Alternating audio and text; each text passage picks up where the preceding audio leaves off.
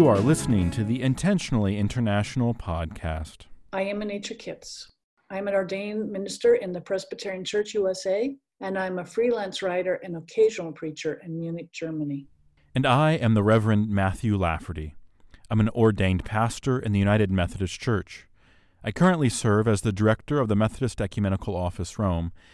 Prior to my appointment to Rome, I served nearly a decade in English-speaking international congregations in Europe. Those of you who have listened to the last few episodes have undoubtedly picked up on the fact that there's a new voice added to the mix of interviewers. My name is David Smith. I joined the Intentionally International team last year after getting to know Anitra and Matthew through an interview they did with me about my research on international churches. Like many of you, over the past several months, all three of us have seen our worlds roar back to life in a post-COVID age. Honestly, we haven't been able to do as much with the podcast as we had hoped, but we learned a lot from the interviews we've conducted so far. This fall, we took a few moments to chat with one another about what we've learned and the new ideas that the interviews stoked in us. We thought we would share some of those thoughts with you in this special extended episode. Going forward, we hope to continue working on this project. Yet we have concluded that releasing new seasons at specific times is frankly beyond our capacities at the moment. Instead, we plan to drop in every now and again when our work and travels bring us into contact with people who are passionate about international churches. So we invite you to grab a coffee or a cup of tea, put on your headphones, turn up the volume, and join us as we reflect together for the next few minutes on some of the insights that we've gleaned. Anitra will start us off with a few comments and questions on our interview with Pastor Nick Alorum Ahe Alamwalsi, who is the founding minister of the Living Generations Church in Hammersburg, Germany.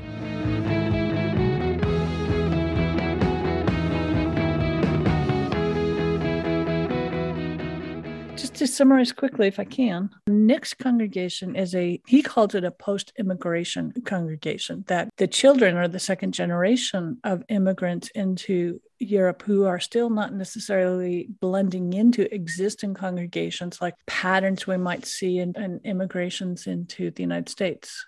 Or a lot of the English-speaking congregations in non-English-speaking countries tend to be more first-generational or transitional. And it just started me thinking about, well, maybe one of the things that I had not recognized about English-speaking congregations is the fact that they are intensely first-generational or transitional. They're kind of stuck in a place. So what did you guys think? There are several things that come to mind for me.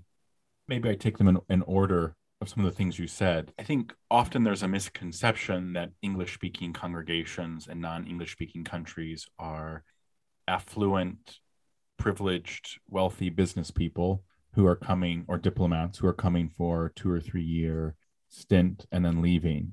Maybe they're staying a bit longer, but it's about preservation of a particular religious, cultural identity within the context where they're living, knowing that they're going to be living in multiple places. So it presents its own challenges for integration, for larger engagement within the culture society. Certainly there's that element that exists, but I would say those days are long behind us, where these types of congregations make up the majority of English-speaking communities that are in places like Germany or Austria or in Italy or in France. That one of the shifts that we see as migration continues, as well as a transition to staff that were previously brought in from abroad who formed these congregations, the staff switching to becoming more local. It also reveals that these English-speaking congregations, in my experience, have a lot more stability. There obviously are people who come from migrant backgrounds themselves. They immigrated with a partner and family, and they've decided to make their life permanently in a country, or they've married somebody from that nation, and so their lives are there, and they bi or multicultural families and are looking for a way to bridge that. Or there are people who are coming looking for economic opportunity, and that could be those who come for high salary jobs, or those who are folks who are coming from looking for unskilled work, but are coming in all kinds of different ways to a particular place that make up a community as well. My experiences in a place like in Vienna, the congregation I served before I came to Rome, was that by and large, most of the people there my first Sunday were the same people there my last Sunday, that it's a fairly stable place. And that even though there were a large number of people who had worked at the UN in Vienna and the various UN organizations based in Vienna, that they had worked there such a long time that they decided to make their lives, even in retirement, there. So we began to see second and even third generation emerge within that congregation.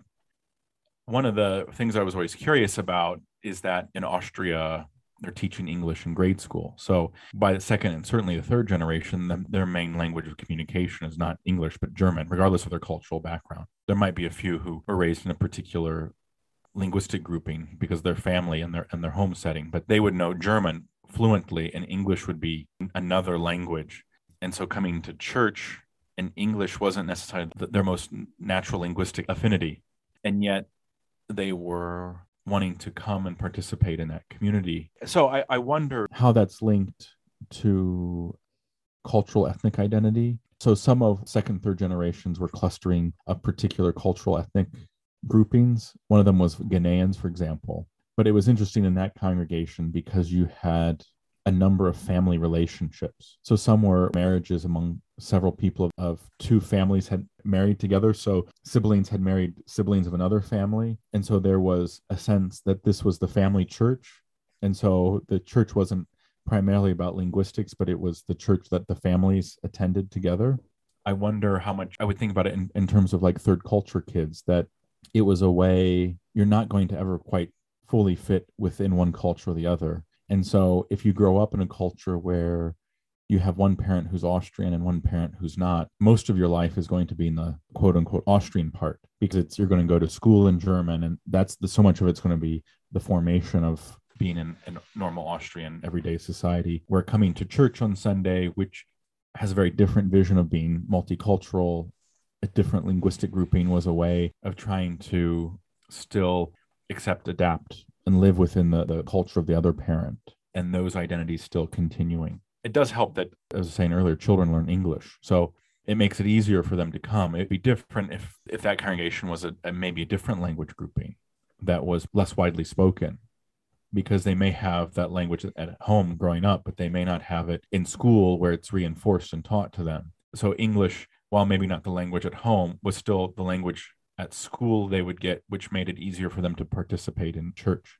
One of the things that Nick was talking about in terms of his congregation is the sense that post-migration generation was not going to fit into the migration generation's church. That the worldviews were enough different, as well as the language, that they were not necessarily speaking the family's tribal languages.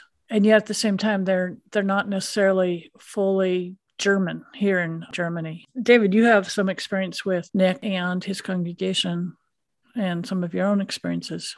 Yes, I think an important thing to think about when we're looking at Nick's experience is that even if some of the same realities are taking place in his congregation as we might see in Anglophone congregations that are traditionally founded by white expatriates to other spaces, new individuals are engaging in those transitions. And so it is going to look a little different.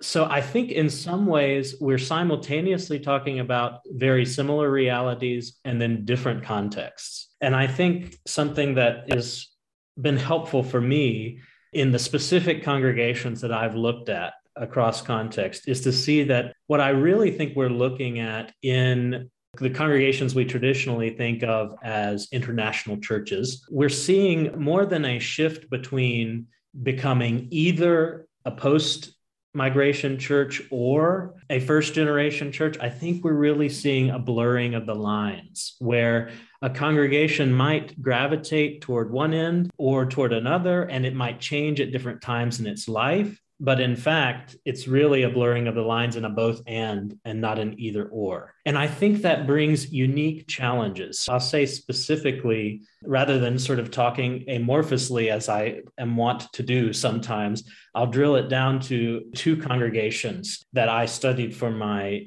thesis. So the first being the English Reformed Church in Amsterdam, which is in some ways one of the oldest examples of what I call an international Protestant Anglophone congregation, which I tried to simultaneously there contract and expand the definition of international church to make it more clear that by limiting what I'm talking about, I was hoping that there would be space for some of the things that Nick and others are talking about within this international church conversation. So the ERC in Amsterdam was founded in the 1600s, largely for Calvinist immigrants, or in some cases refugees, to Amsterdam who spoke English. And there was a similar Dutch church in London, and there were even some subsequently in the United States. In fact, the oldest corporation in the United States is the Collegiate Churches of New York, which were originally Dutch-speaking international churches in what was then New Amsterdam instead of New York. And so obviously, this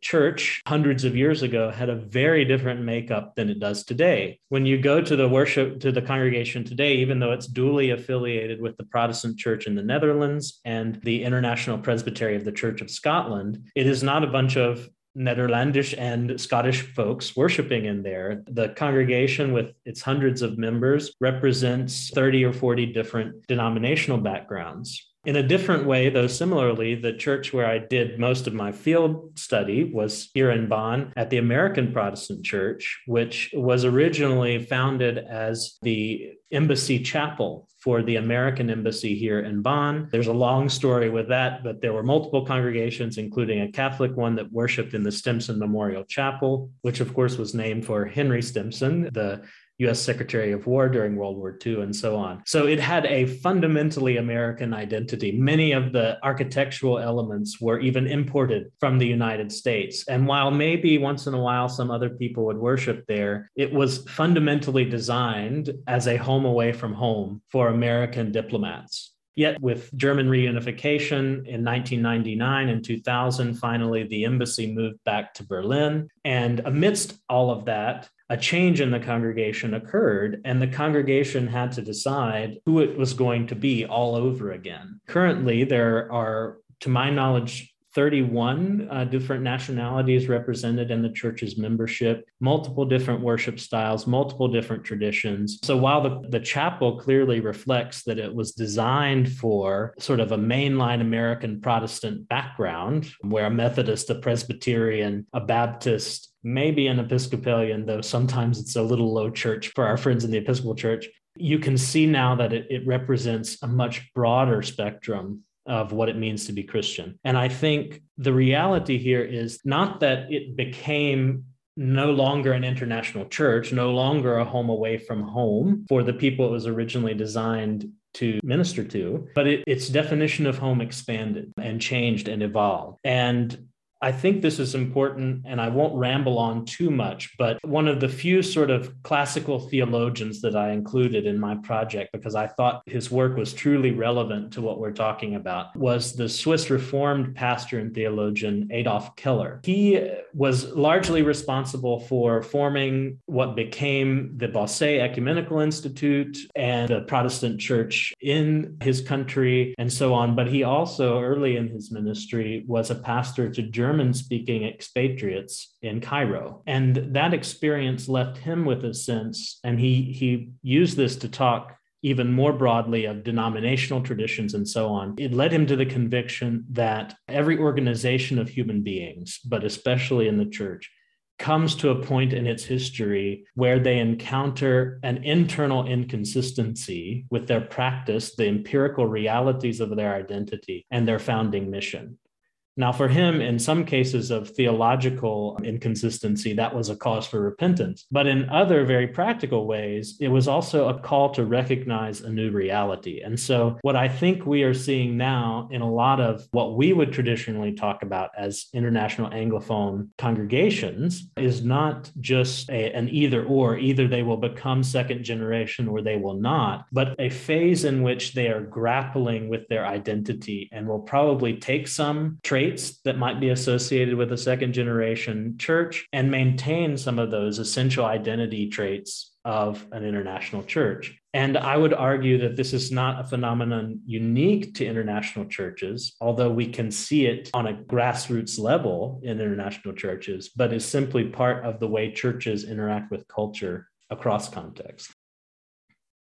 One of the things that Nick's paper and your conversation with him evoked was thinking about how foreign language communities like English-speaking congregations, which may have an existence that is 50 years or more, how they themselves are mirroring the experience that Nick has. It's just because it's my particular culture of which congregations historically identified or been associated with, it's been harder to see that. Thinking about some of the examples you pointed out were congregations that had very strong identity with a particular cultural grouping that still has those relationships, but they're very different than they were 40, 50 years ago or 60 years ago when they were first established. And seeing how these congregations aren't stagnant. And maybe this is where I've experienced sometimes conflict within some of these congregations, is that they begin to be what Nick describes as post-migration churches.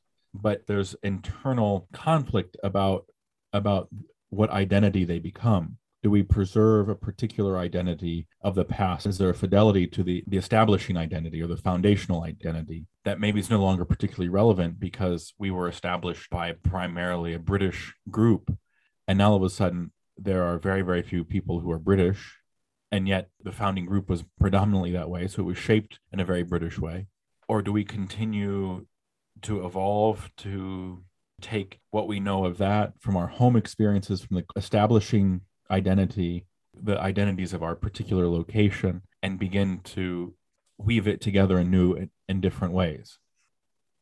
I see that happening in a number of English-speaking congregations that were historically established by white North Americans or Europeans, and a lot of searching and discernment, often unintentionally, because the demographic of the congregations have shifted. So it was easy to preserve a so-called American identity when people came and went, because they themselves had little influence from the particular culture. But the moment you stop being so transient and people are living there, then they begin to ask the questions and are influenced in substantial ways about the culture in which they are not living temporarily, but are living long-term or the rest of their lives in. The influence of that, both the acceptance of that and saying, well, this is interesting, how do we integrate that into our experience? Or saying, we don't want to be that.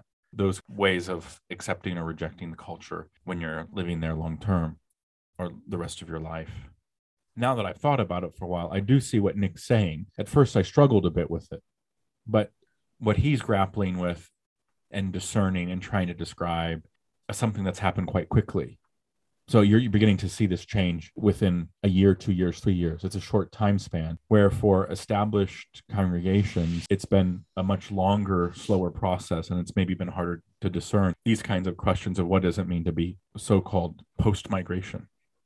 And when you're saying that, I'm thinking about our conversations with Sunny in Waterloo. Thank you. Or Jody in Paris, where corporate headquarters leaves, Caterpillar leaves, but there are some people who did not move with the company, although the company brought them there. They retired in place. So they're a remnant in a certain way. Whereas in Paris, COVID, I think Paris everywhere, all congregations have had to, COVID cuts off the constant inflow, the new inflow. So you're starting to work with who is standing still and also trying to work out, well, what does that mean when we're worshiping in these particular situations? But drives me also into the question around identity and who preserves identity in a congregation, who holds and triumphs over incoming folks. Someone might be coming in with a very strong personality and had a particular, say, charismatic way of worshiping versus an existing identity that might have been more frozen, chosen kind of a style. So who owns the identity? Who enforces the identity in these situations? I find myself wondering where that kind of conflict happens in first gen or migration transitional congregations. The second gen or post migration needing to just plain step out of the arena in order to get space to do what they need to do. I've also sort of thought in that direction before. However, if we were to think theologically for a moment, which of course we've been doing about this, I think that any organization which claims to have arrived at an end in history will inevitably be confounded by the empirical evidence against it as it lives out its life. I think that there will come a time when Nick's congregation will have to ask the same question. Will it become a post-migration church? Will it become something else?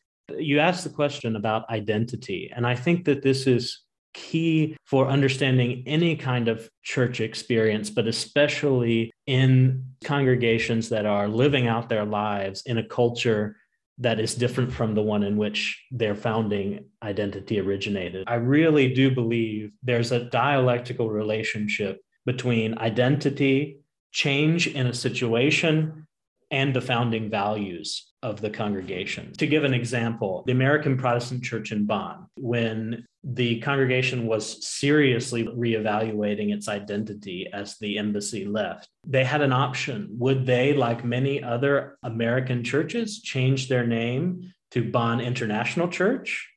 Or would they take on the name for their nonprofit association of the American Protestant Church in Bonn, or some variation of that? They ultimately chose to stick with the American label, though that may have been off-putting to some, because it valued and gave a sense of identity to the history of the congregation that had at that time been there for almost 50 years. And so even today, you talk to people in the congregation who say, we came here because we wanted to have an American church experience. And I have been confounded and asked many times what people mean by that. There have been as many variations as the number of people whom I asked. And so I think that does represent, even in the naming of this congregation I studied, that dialectical relationship between fidelity to its founding ministry, to its history, and then also trying to embrace something new and ultimately arriving at its ever-evolving sense of identity.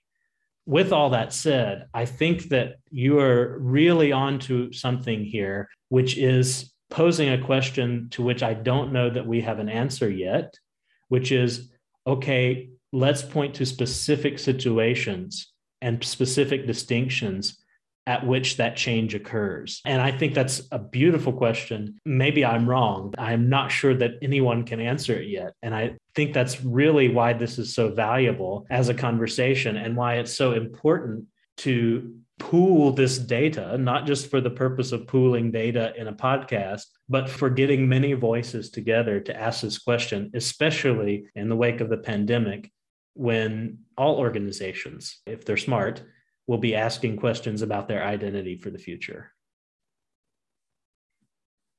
What I'm struck by in Nick's story is in some ways his own personal story of coming to Germany from Togo, being interested in mission and evangelism, coming and planting a church. He had in a very short time lots of conversations that others might take 1 or 2 generations to have. Maybe that was in part because he came with a strong missional imperative. And so there was an intentionality also within his own academic studies to evaluate in ways that most congregations aren't. If we're honest, so they don't sit around kind of evaluating themselves often and thinking about who they are and who do they want to be and what that means for their witness in the world and what does that mean for congregational life and what does that mean for diaconal work within a particular community. But he had that quite accelerated, realizing I've had these experiences in the long-standing local churches in my neighborhood or in the community where I live, and not all of them have been bad. There have been some good things about that. And I've also seen how trying to preserve the particular expression of my faith that I know from my place of birth doesn't make sense within this context. And in light of my own experiences that I've had in more recent years. And so, how is there a blending of those? How is there a reevaluation about what does it mean? And I think this is what those who have been on the move, those who have been engaged in mission, have struggled with. The whole history of Christianity as a missionary movement has struggled with. How do we be authentic to what we know to be truth? How do we know how to be authentic to what we know is the most meaningful way for us to worship God, to convey the Christian faith, to invite others into God's saving love? At the same time, be able to speak into the cultural context where we live. You see this in the first century in a lot of Paul's writings, whether you like Paul's writings or not. You see this question posed time and time again, and we see this within mission movements. And I think if the church really is a missional church, that of course congregations are struggling with this as well. I also find what may be more challenging for some congregations that are foreign language communities that have less fidelity to particular denominational identity is that there's more push and pull about who we are and about who we will become. If you're clearly a Lutheran congregation or a Methodist congregation or a Catholic congregation, there's less of that push and pull because there's a particular theological center that remains, that can be reinterpreted, that can be made relevant in a different way within your particular cultural context. That could even impact how you worship, right? It's not that it holds everything in place, but there's a particular framework where some of the congregations that, David, you've spoken about, like in the American Church in Bonn, is that they have a particular history of a pan-Protestant or generic Protestant identity. But what does that mean now? Because it was artificial in the first place, because it never really existed in an American context. And two, there's also a broad vision of trying to be inclusive of people of different Christian confessions within a particular place that begins to push and pull. And I think when people were more transient, they're more likely to accept what's there, even though it's not their own, because they know they're not going to be there. That was my experience in Moscow. The congregation I had in Moscow was much more transient and also had a very broad Protestant identity. It was easier for those to come in and say, look, we're here 2 or 3 years. We like the people here. We like you. This is not what we would normally choose if we were at home, but we're not at home, so it's okay. Those in the congregation who were there long term had a different relationship with that identity, had a different conversation with that identity, because this was not something they accept and then go home. This is their home now. And so how do they live more fully into that identity, or how do they impact that identity in the long term? If I could just piggyback off that and say sort of an existential comment about this pan-Protestant experience, that's something that I, having had ecumenical experiences growing up, ultimately chose to become one particular denomination when I went to be ordained, because I valued the theology and worship life of that tradition. And so there is this sense of being home at the American Protestant Church of Bonn, but always being away from home. Presbyterians have this cadence that we use when we say the Lord's Prayer. And yes, the words are same, but even the cadences are different that we use. Do we say forever or forever and ever, trespasses or debts? These little things that jog our memory that we are home, but also away from home. And I think that there's that existential experience, but also anecdotally, what I've heard from others during the pandemic that has added an extra layer to international church life, which is that when the services have for the past 2 years been largely online anyway, a lot of people have found that they may as well connect to their church back in their home country, that they did have a deep resonation with the order of service or with the sermon style or whatever. And in some ways, that has produced an additional crisis of identity for these congregations that, and this is not disparaging, but have said, hey, we'll have a little taste of everything. So it's lowest common denominator of what's pan-Protestantly acceptable, are having to find new ways of being creative when digital presence has become a reality in our world and will likely stay one moving forward. And then Possibly in a somewhat different direction, a question I have been posing to myself that I did not ask in any of my formal research, but that I think would be profitable for the podcast is this question of cultural hybridity.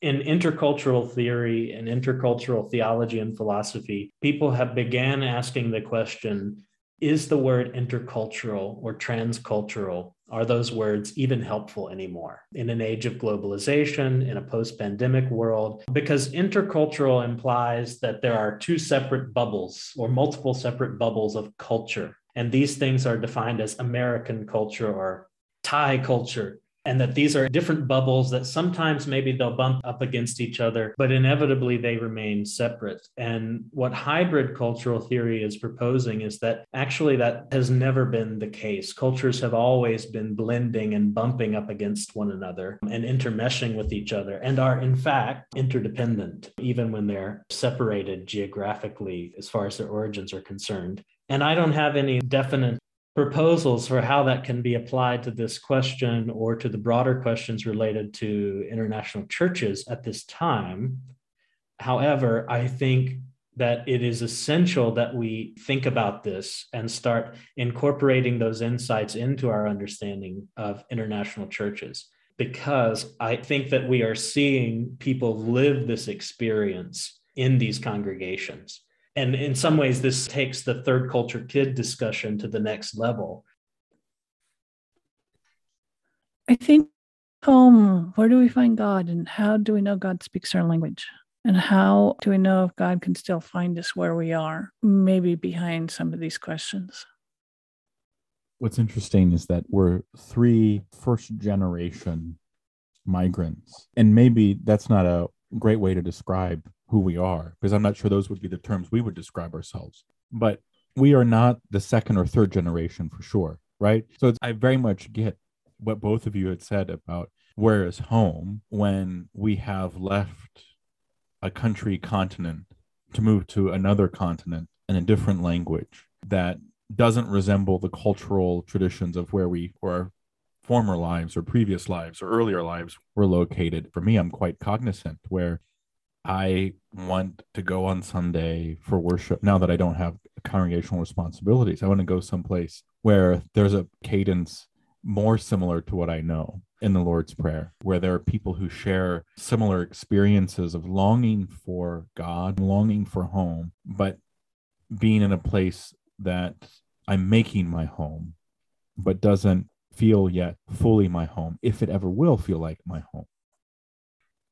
I'd be curious to hear what the third generation has to say. As an American, with the immigrating members of my family arriving all before 1920, nobody comes in after that. You guys have that too.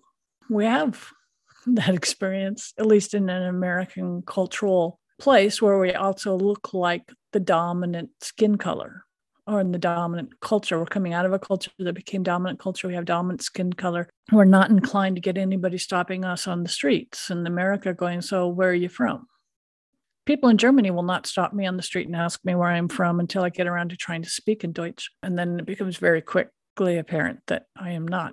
But I think what we're actually trying to ask is, our Nick's congregations, he says, they are German. You can't say that these people may be of Ghanaian ancestry, but they are German, they're German speaking, they are German taught, they are culturally German, much more than they are Ghanaian. And yet they are still needing to have or wanting to find a safe worship space or meaningful worship space that still straddles their inheritance with their current worldview. And I think that's a powerful insight to which you just pointed there, because just speaking personally, I don't ask the question, what does it mean to be German? In fact, I think as a first generation, if we want to take on that label for the purposes of illustration here, I have become more and more cognizant every day living abroad of my Americanness. But I think this is a natural thing when living abroad. You think about your otherness and your home country identity far more than you ever would otherwise. I mean, On 4th of July, yeah, everybody has a party, whatever. But how often do folks back home think about what does this mean to be an American? Well, I certainly didn't as often as I do now in a host culture. However, that is a different conversation than a third generation person might be having.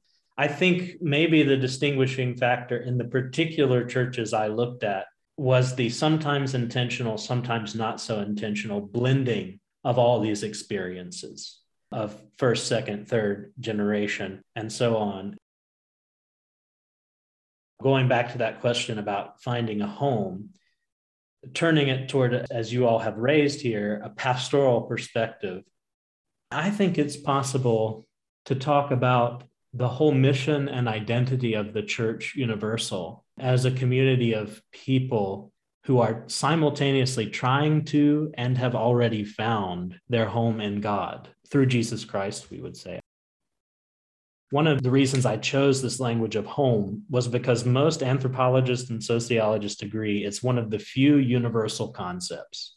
Basically, they said there's certainly no universal definition of what home is, but this longing for home, this need for home, there's enough evidence to say it can be spoken of as universally human.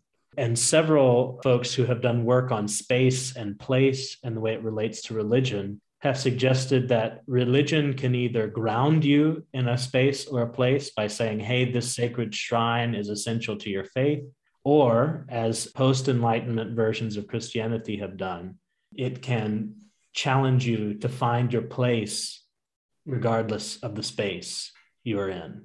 And I think as people who have a vested interest and a deep concern for international churches, perhaps we should think about mission in terms of helping people find their home, their place in God. Really, one of my favorite conversations was with Terry in Geneva, who talked about incorporating music from everywhere and how to go about doing that within a congregational basis, because my sense of home or my hunger for a home or homesickness for home may make me very resistant to learning or modifying liturgy or hymns, because I might lose that. This might be my last thread back home, and I might lose that if we stop singing it in favor of singing someone else. And I thought that Terry in Geneva had a really great way of saying, no, this is the way we're going to introduce it, and we're just going to keep introducing, we're going to keep mixing it. And if you haven't listened to that episode, it's there on your podcast list. But part of Terry's conversation was around what's the difference between an international congregation and an intentionally international congregation? What are we doing when we are coming in from all around the world, but one culture dominates over another? Are we culturally bound people? I hear sometimes in our conversation saying it's inherently wrong to be an American congregation in Germany. Is it?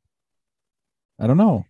Because we are culturally bound people, right? Our culture does shape how we see and experience the world. And because English-speaking congregations, because of the role that English plays internationally, is one of the few languages that can bridge a lot of culture. There are a few of these European colonial languages that bridge people: English, French, Spanish. These are ones that draw people across a lot of different national and continental and cultural contexts. As we've been talking, one of the things I was looking up on my phone was my experience of foreign language communities in Vienna and thinking about what it meant in a city that's predominantly Roman Catholic. Their English-speaking communities don't have the same kind of push and pull in terms of what it means for worship. They have a set liturgy. It certainly does for community life, kind of a question about what does community life look like. But I'm not sure that their Czech-speaking community has those same kinds of questions, or their Arabic-speaking community, or their Tamil-speaking community. I guess I'm trying to revisit some of the assumptions we have, because I certainly like Terry and what Terry said, and it resonates. I even brought him to Vienna when I was there to lead a seminar on it. That's how much I like it. At the same time, it creates a new culture that I'm not sure that's for everybody. Because I think it's easy to hold up his example of how we blend the experience. But David, as you pointed out, I've never realized how American I am until I don't live in the United States anymore, right? How important these kind of US holidays are to me than they were before. How important it is to spend time with people who share a similar cultural heritage, because it's so much unspoken between you. You don't, you don't need to go and be apologetic about doing things in a particular way because you share some of that, or you encounter it within the context you're from. Even you may not be that way yourself. You know people like that. So it's just, you accept each other. Is it wrong? Is it wrong for the American church in XYZ place to say we're a community that's welcoming, that's open, but we have a particular identity within a particular Christian confession, and that's who we are? I have two reactions, and one of them is fine if that's who you are, and we're going to be American, we're going to be identified, we're going to have the strong liturgy. And we've been in conversations with some people who are definitely doing that and saying we have a very strong pastor-led congregation. So I'm going to be the one that has the identity, and I will communicate that identity to everyone else who comes in. The caveat has to be, for me, who is God sending to us? I mean, we have choices around, okay, this is our identity, this is our home, this is how we're going to express our faith. But also, especially with English being the common business language, becomes the language that you're going to go worship in if you can't worship in the language of origin. And so as an English-speaking congregation, be it British, be it American, be it Canadian, you become a place of others arriving, and that you can walk around the communion table saying, people from the north, south, east, and west are there. Now, I know you know that. I know that you're one of the most welcoming people I know. It's one of the reasons I enjoy spending time with you and working on this project with you. My response is more around God sends us people. In my tradition, God sends people to me, and it's on me to figure out why and to figure out how that interaction happens. And so I'm not entirely sure we get to be purely American unless you're also, I've seen congregations, as one of my pet peeves is you will happily take photos of people from around the world and put them on your webpage, but you won't actually include those people into your decision-making process, which can be challenging because you also have the cultural differences of high power and low power conversations about how you can share leadership or not share leadership. And Americans are going to share leadership a lot because that's just kind of who we are. And yes, we have opinions about how you, the pastor, are sharing your time, and we expect to be heard, whereas other cultures are not going to have that conversation. So that's another place of tension. If you want to sit down and say, we're going to be an English-speaking congregation, we also need to accommodate what does a Sunday school look like? What does expectations around child behavior look like? Are we quiet in church? Are we not quiet in church? If you make those clear decisions, communicate them, and I'll welcoming who God sends us. I think you're in for a very lot of hard work, but I think that's what you're being called to do. We are being called to do, is to figure out ways to be deliberate about accommodating all of these different gifts of people. And you have lived it. You are been in several congregations, leading congregations, doing this work. And so. Thank you for that. I'm curious where some of the boundaries are, right? And there aren't clear boundaries, which is, I think, why it's not easy to define where those boundaries are. Exactly. And sometimes I like systematic approaches. So the questions we're asking for English-speaking congregations, why don't we ask them of other congregations? Part of that simply because our lives have been within this particular congregation. Correct. So it's easy for us to ask because these are the things that we know, either because we've done research, because we've served in them, we worship in them. And because of our whiteness, we also want to be conscious of how race, how colonial attitudes are still a part of who we are. Right. And so having a lot more sensitivity, but wanting to have that. So that's also driving some of our conversation as well, and being quick to critique. But what's interesting, and the example that David gave about the American Protestant Church in Bonn, they chose an American identity. They intentionally, not an English-speaking identity. They chose an American identity. And that's where it began thinking in my head, okay, well, what does this mean? Because we use English-speaking and American as synonyms, where, okay, they've chosen an American identity. Now, nobody maybe knows what that means, but they've chosen that identity for their community after discernment, right? They had faced this existential crisis post-German reunification that they really had to say, who are we going to be? Now, maybe we think they picked the wrong identity, but They just didn't say one day to the other, okay, we're this and that. They had some type of process, and maybe that would be more interesting to learn about and see where that took them. For me, again, I like the boundaries. Like, where does this, and if we're saying this about English speaking, why don't we say this about, here, there's a German speaking Lutheran community. It's interesting because they do some Italian language worship. But like many of the congregations that have been long established foreign language communities in Europe, they still bring somebody from the homeland. It's still a German pastor. Now, he spent most of his ministry in Italy, so he's an exception, really. Still, they brought a German to do a German-speaking congregation. Well, and if I may just say briefly, I think, not that I have a solution on where this balance might be, but I think there is an honoring of distinctiveness or of historical distinctiveness that can be life-giving. And then, of course, there are versions of that can be life-denying. I think particularly in the context of the American Protestant Church here, as you mentioned, which arguably, I mean, for some, it's not, I think, an either-or situation with this either. I mean, the word American likely does turn some people away unintentionally.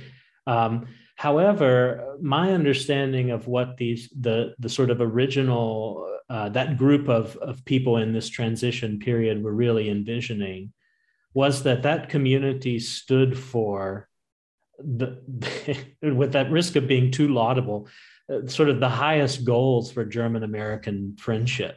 I think we have to remember that, and I speak of this with a certain level of humble pride, if that's possible, just as a resident of this community, that it was there that our nations started to piece the world back together.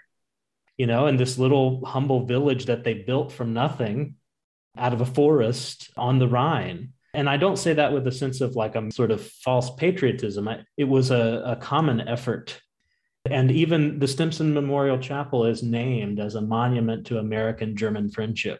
Even in the naming of the place, I think there was, of course, a politically laden, but a genuine attempt to strive for something greater. Of course, that was in the realm of national interest, but I think there's also a deeply Christian component of that. I think it does go back to that in each congregation and in each time, whether an international church or not, a congregation has to decide what makes us unique.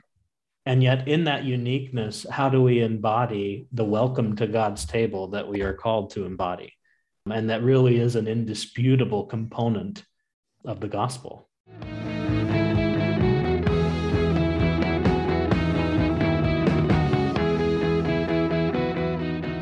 Thank you for listening to the Intentionally International podcast.